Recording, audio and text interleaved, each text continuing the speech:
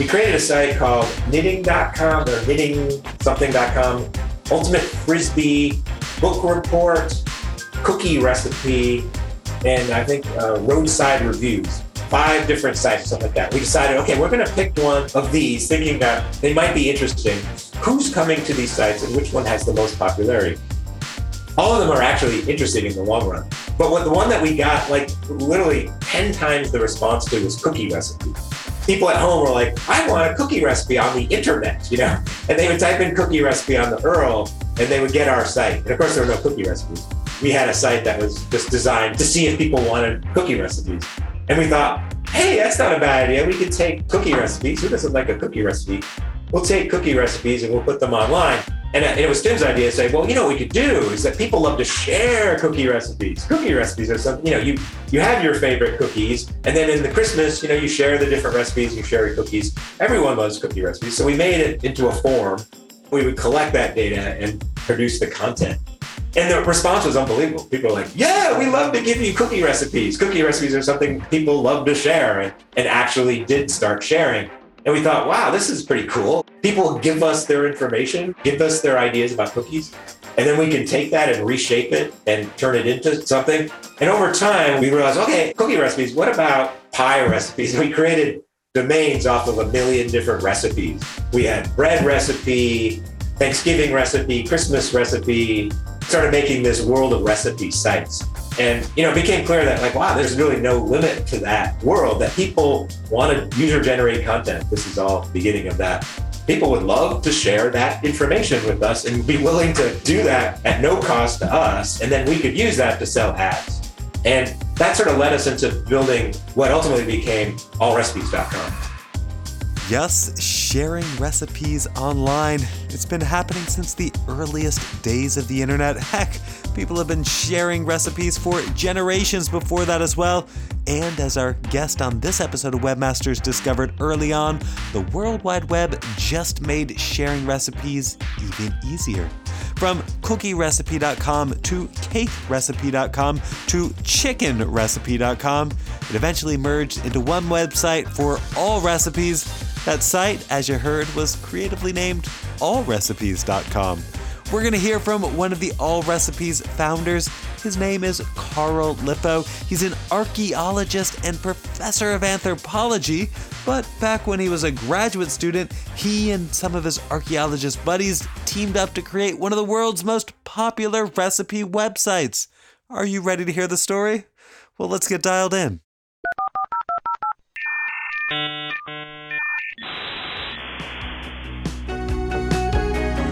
Welcome to Webmasters. You're listening to the podcast that teaches about entrepreneurship by sharing stories from some of the digital age's most impactful innovators. My name is Aaron Dinnan, and I'm your host. I'm a serial entrepreneur, and I teach entrepreneurship, social media, and internet history at Duke University. On this episode, I get to talk with someone a bit like me, a fellow academic who had a stint building tech companies. He is Dr. Carl Lippo, and I think you're going to be surprised by the thing he's most famous for. It's not actually allrecipes.com. I'll get to all of that, but first I want to take a moment to tell you about my sponsor. Webmasters is being brought to you thanks to the support of our partner and sponsor, Latonas. Latonas is a boutique mergers and acquisitions broker that specializes in helping people buy and sell cash flow positive internet businesses and digital assets. You know, kind of like the website we're going to be talking about on this episode of Webmasters, a website with lots of traffic, making money off of ads, or any other type of profitable internet business, whether it's an e-commerce store, SaaS app, Amazon FBA, domain portfolio, Shopify site, basically whatever you've got. If it's an online business that's making money and you're thinking of selling it, be sure to talk with Latonas. Their team of expert brokers is going to be able to help you get your business sold for a great price. Latonas can also help you buy an internet business if that's more along the lines of what you're looking for. To find out what businesses they're currently helping sell, just head on over to the Latonas website where you'll find all of their listings. That website is latonas.com. LATONAS.com.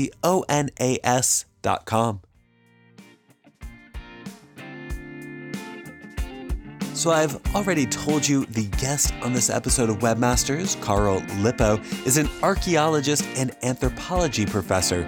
So the first question you're probably wondering is, how does someone like that also wind up launching a famous website? To answer that question, we'll start by traveling back in time a bit to Carl's childhood. You see, even though Carl went on to become an archaeologist, he grew up working with computers. My dad was a professor of electrical engineering, ultimately at the University of Wisconsin, but actually started in GE. And when he was at GE, he had access to the mainframes that they would do. He was a theoretical electrical engineer. And I remember up in the attic, he had this giant teletype, would connect through the phone line with the super old classic phone with the dial-up and 300 baud or something like that. And, be up there typing in stuff. And he showed me Adventure, one of the early games online. I mean, that where you could connect to the mainframe and run this program Adventure. He upgraded, I think at some point later, before he left Schenectady, it was like a thermal printer with a thermal output that produced this paper roll. And we got the more fancy versions of Zork and then some of the other games. So for me, computers were always kind of part of what I did as a kid growing up. Over time, he was always connected to the university. So even through middle school and high school, I had access to the dial-ups at the university through his account. There was always some fun thing you could do there, different kinds of battle games and, all text-based adventures and stuff like that. And I loved that. And we had an Apple II. We had the whole sort of sequence of things. Typewriters drove me bananas. The act of having to go back and do correction with like the correction tape and type over things. So as soon as I could possibly use one of the early Macs that my dad had and then print things out on laser printers, it looked professional. Then as I got into college, of course, dial-up and email became something you could do. There really wasn't the web per se, but there was the internet. How did you discover kind of the commercial internet and the web?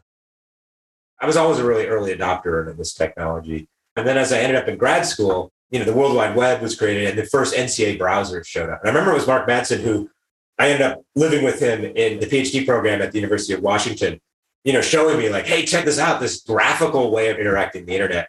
So we just started playing around with it, saying like, well, this is cool. And I remember those lists in the early NCSA days at Illinois Champaign-Urbana, where they would list the new websites on a single page, and we'd look every day. Oh, look, there's a page where you can see the coffee pot in the NCSA lab where someone had hooked up a webcam focused on the one coffee pot that they had so that someone down the hall could check to make sure the coffee was full or not before they went all the way to the hall. And, one by one, these different things would show up. And we were sort of mesmerized by like, wow, this is so cool, even though, it did nothing, although it was being amusing. But we sort of just got into seeing that sort of emerge. And that became sort of a dimension of our grad student days. The roommate Carl is referring to here is Mark Madsen, who'd go on to be one of his All Recipes co-founders and follow that up with a successful career in tech entrepreneurship. The coffee pot Carl was talking about is, I'm assuming, the Trojan Room coffee pot, which was a famous coffee machine in the computer laboratory on the campus of the University of Cambridge in England. It was famous because it was the focus of the world's first webcam. And as we heard about in Webmasters episode number 7, it was actually the inspiration for the company that became GeoCities. So, that's a fun little overlap. As you heard, Carl and his friend Mark were fascinated by these kinds of digital things. They were both studying archaeology, and in their minds, the two subjects, digital technology and archaeology, had some natural opportunities for cross-pollination. I went to undergraduate and I became an anthropologist and then studied archaeology and got my bachelor's degree there, and then went on to get my master's degree in anthropology at the University of Wisconsin. And that's where I actually met Mark Madsen. And I ultimately went on for my PhD in archaeology. The thing about archaeology is that there's a lot of old tradition in the way you do stuff. But as a graduate student, being a sort of a novelty seeker and sort of early adopter, I was looking at new ways to do everything. There's got to be a better way of doing this stuff, because so much of what archaeology is the most tedious and boring things you can possibly imagine, right? You're counting teeny bits of little things. Like, there's better ways of doing this. So we could get the computer to do that, right? Shouldn't we be able to image these little teeny tiny artifacts and count those little teeny tiny things and produce those numbers without me sitting tediously looking through the microscope and trying to figure that out? So I was always looking for this edge. And I think Mark Madsen was the same way. We would encourage each other, like, well, did you see that? There's this great new image processing paper by this computer science guy that says you can do this object-based identification. And this is all, of course, early days where no one had computers that could actually do that. But the idea is like that you could do this was always sort of startling. In the future, we could have cameras that would go back and forth across the ground and actually identify where artifacts are. We wouldn't have to walk back and forth in these hot fields to map artifacts. One of the areas we worked in was in Southeast Missouri. And, working in July in cotton fields, going back and forth, looking at the ground, baking your eyeballs as the sun beats down on you and then reflected back off the ground, trying to identify like 2 millimeter size lithic chunks really invites you to think new ways of doing stuff. So we were always looking for alternatives to that kind of grueling work. So as a grad student, it sounds like you were trying to figure out how to incorporate new digital technologies into your work. Was that kind of what was happening at the same time you launched All Recipes? Technology and figuring this out using computers became sort of baked into what we did and how we thought about the world. And as graduate students, we're always pushing for different new ideas. So that put us in Seattle in 1990. I think I entered the program 89, 90. And then, this is all early days of the web. And we're always pushing the department to go further and try different kinds of technology. One of our jobs was actually helping faculty transition from DOS to Windows.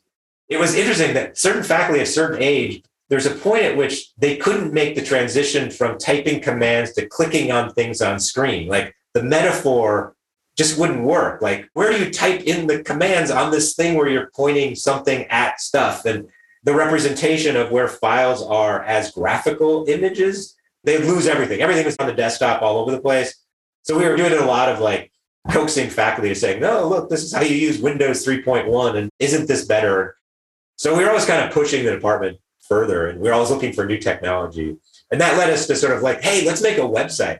We can build a web server. So we cobbled together all kinds of student computers and try to do stuff. And we put up one of the early NCSA web servers on some Mac, just ran it locally, just to see and like, oh, wow, you could code these things and have it appear on different sites, and started to just explore with that and just got familiar with it. Totally on our own. Oh, okay. So the tech thing was kind of on the side, not so much the focus of your graduate work, but a side interest you were occasionally incorporating. So how did you wind up making a business out of the web stuff? Was the recipe site the first thing you did, or were you trying other things before that? And what motivated you to build a business that had nothing to do with your studies? As a graduate student, we were dirt poor, spending a lot of time, at the free buffet at Ivar's Clam Bar. So we were always looking for ways of making some extra money. And we thought, could we consult with this? What could we do with this kind of knowledge? What could we create? So we started to just play around with ideas. Turned out there was starting to be a demand for Microsoft. We need somebody who does web development. And at that point, it really meant HTML for the most part. Like the idea of coding HTML by hand was foreign to everyone. We started doing really basic stuff. And then we did CGI programming, doing some basic scripting. So we started getting sort of expertise in just doing that kind of thing for consulting firms. It was interesting at the time, Microsoft was hiring people to come in to do some web stuff, but only under the table. The web server that Microsoft had back in those days sat underneath a guy's desk. And one of the guys we worked with told us that Steve Ballmer, MSN was, the dial-up service they had.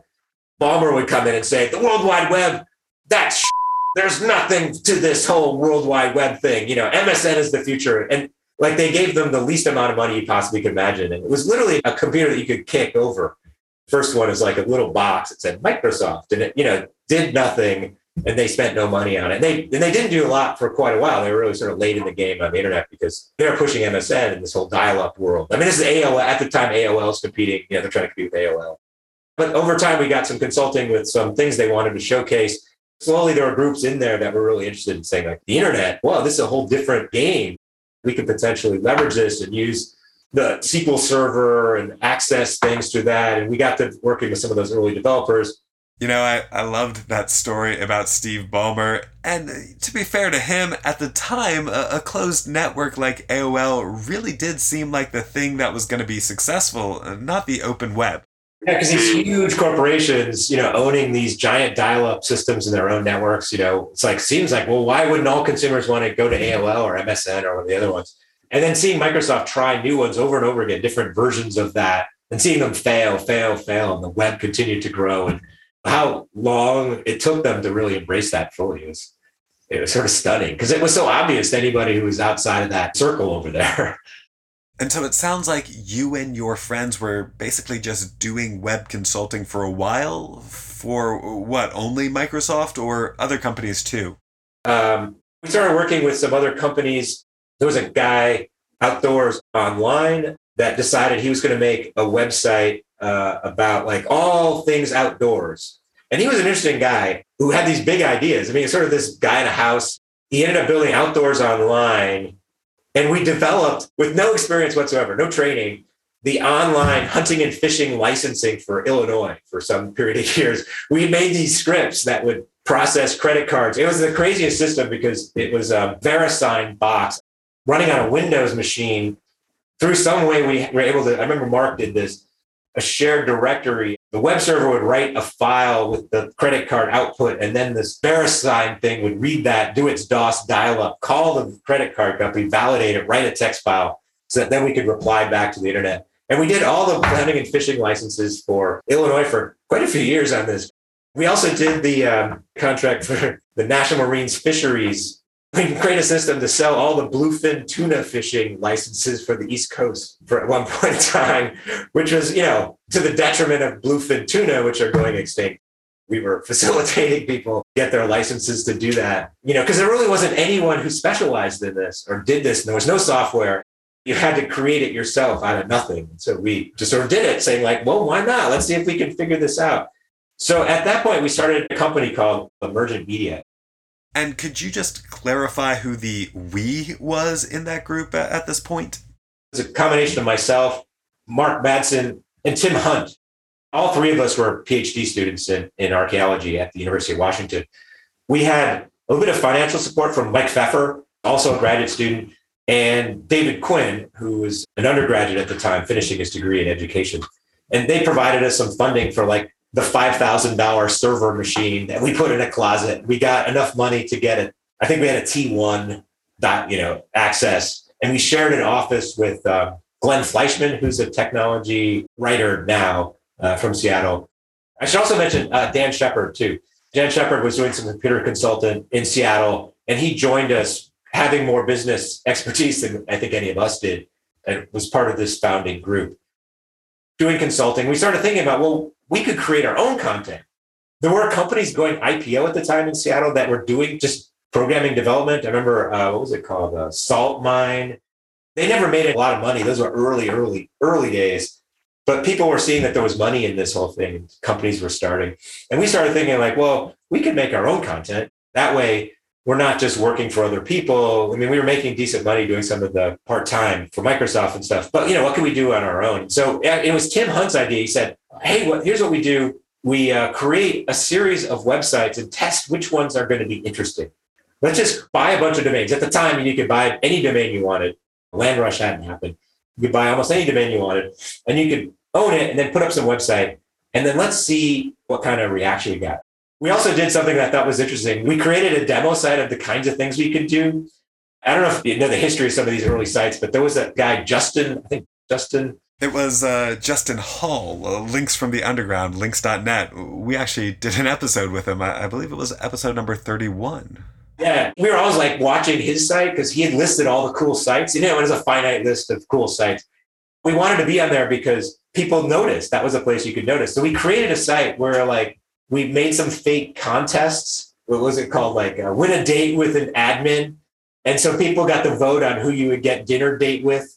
And we had the image percentage stretch. So the heads would get longer depending on who you voted on. We were trying to use some tools to show these can make these cool dynamic sites using really crude HTML and CGI stuff. We created the Beer Institute thinking that was making it funny. The Beer Institute, a fake company. And then we got a letter from the Beer Institute, cease and desist, being the Beer Institute. We were just trying to be funny. Anyways, we got on Justin's list. Our server blew up. It totally broke because the response was crazy. So, we were trying to get our name out just to what we could do. That was sort of fun because you were competing off of just a small world, sort of your success, trying to figure out how to get things that people thought were cool. Okay, so where did the idea for a recipe site finally come from?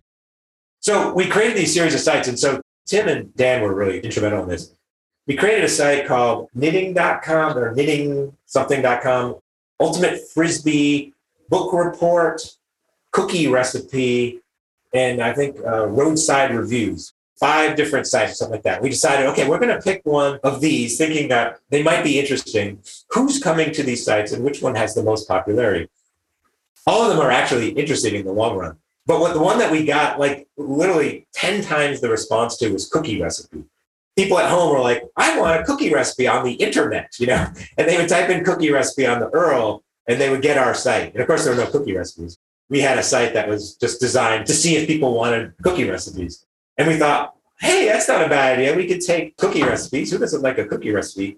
We'll take cookie recipes and we'll put them online. And it was Tim's idea to say, well, what we could do is that people love to share cookie recipes. Cookie recipes are something, you have your favorite cookies. And then in the Christmas, you share the different recipes, you share your cookies. Everyone loves cookie recipes. So we made it into a form.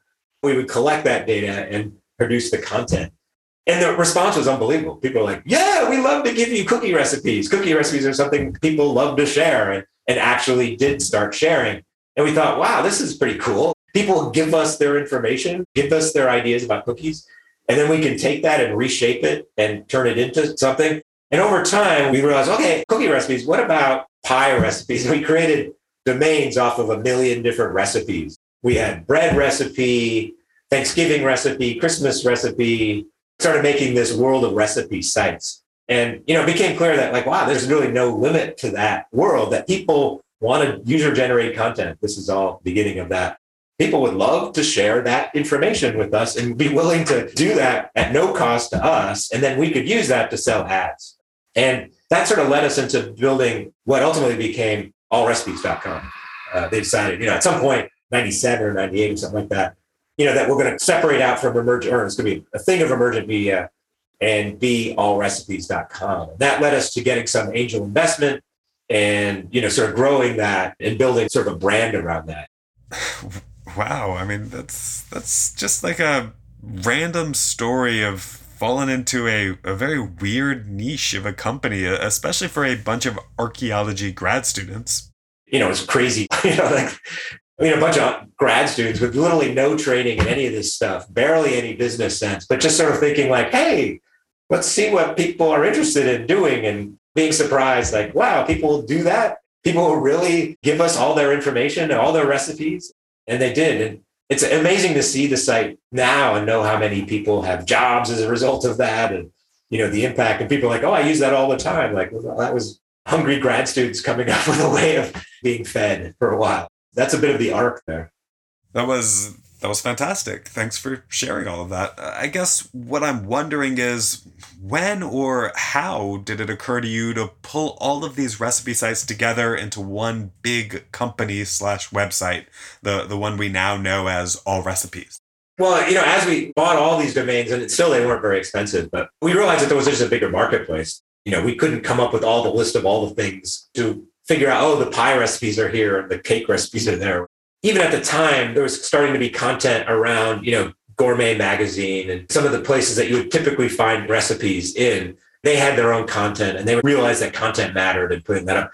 But we really wanted to market this to, recipes for real life people, right? That these were recipes that moms made, dads made for their families.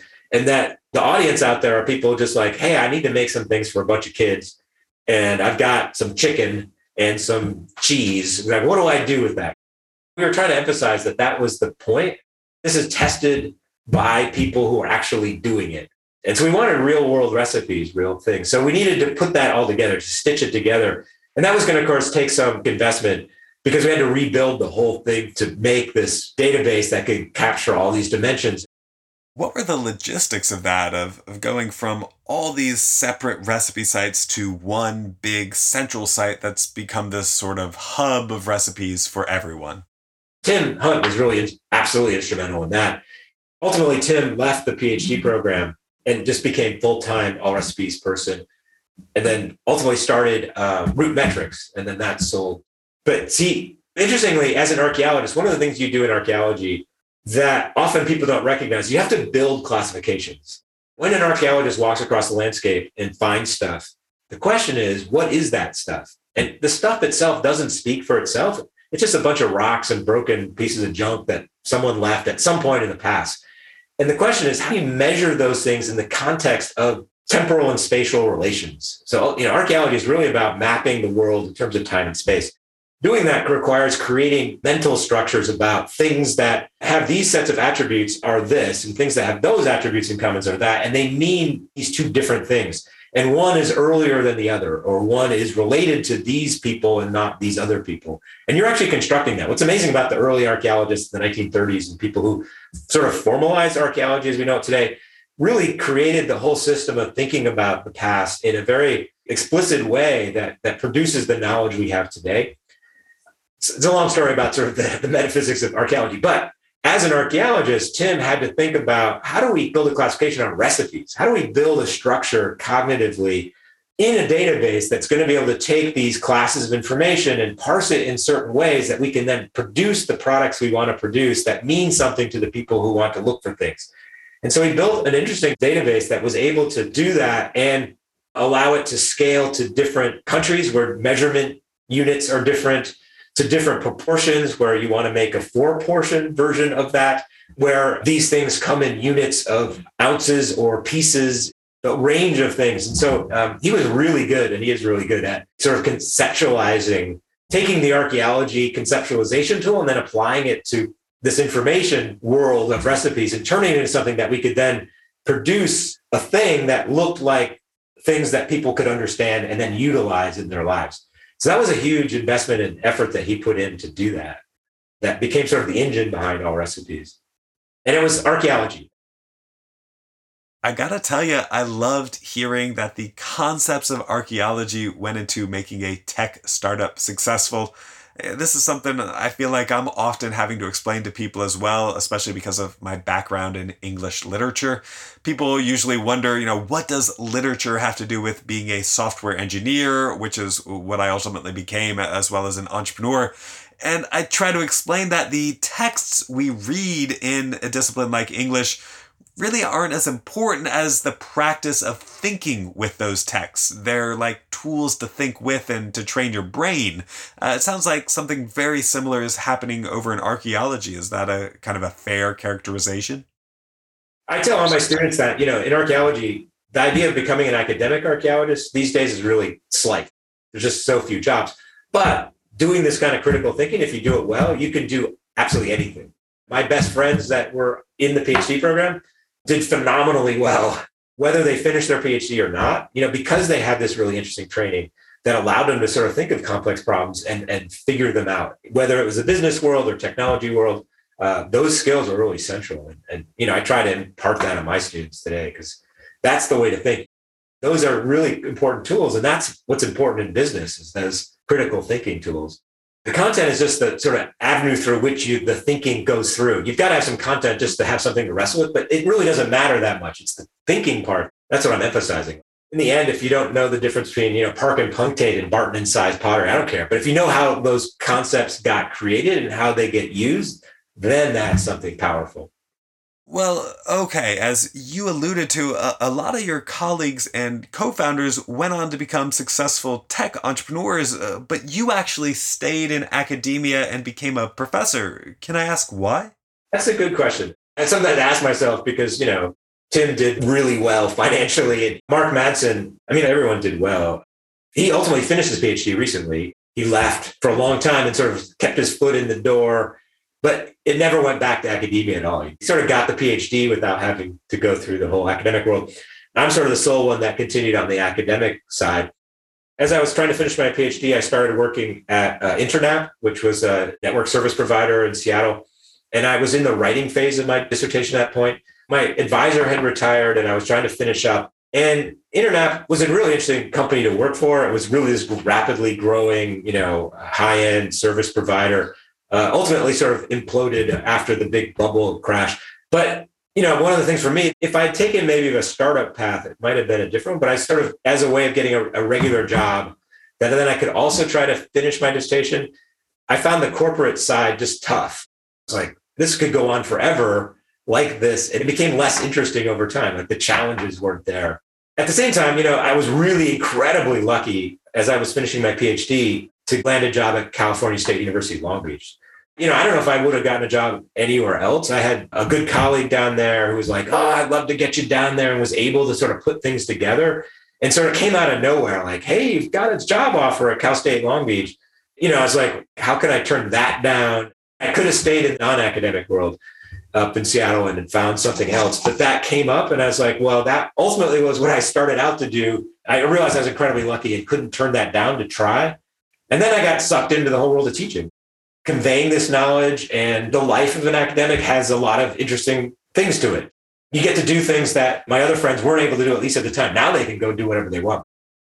And would you mind talking about some of your work and travels? I was reading a bit about it as I was researching ahead of this conversation, and it seems like you've done some really cool and interesting things. How exactly do you describe your work now? I often say I study the moai of Easter Island. I work in the middle of the Pacific studying the pre-contact past that led to people to make gigantic statues. As a faculty member, one of the cool things is like, you're an archaeologist, go do research. So I decided with a colleague at University of Hawaii at the time, let's go to the craziest place in the world with the craziest archaeology and go explore like what the heck was going on there. And so we went to Easter Island or Rapa Nui that's located in the middle of the Pacific and started exploring like, how did that happen? How did this place that's only 8 by 12 miles across in the middle of the Pacific, 2,000 miles from anything else, result in having people on it that built gigantic up to 70-ton statues, despite the fact it's in the middle of nowhere and has very little resources. And that story just sort of enthralled me in the sense of like, that's a great question. And going back to as a kid, I was interested in technology, but I was also interested in those kinds of weird questions. Like, why did people in the past do weird things? And the answer, universally is because at the point in time they did it, it made a lot of sense. Just from our perspective, those things seem weird. When we understand them in the context of the way they did them, they actually make a lot of sense. And that even the statues of Rapa Nui actually made a ton of sense for that population. And according to what I've been reading, your claim to fame, beyond all recipes, of course, is that you basically answered the question of how the heck they moved those big heads on Easter Island. Is that right? Could you maybe tell us about that? I know it's not really related to the web, but I'm honestly just kind of curious. Yeah, so out of that work, it was a question we didn't want to investigate initially.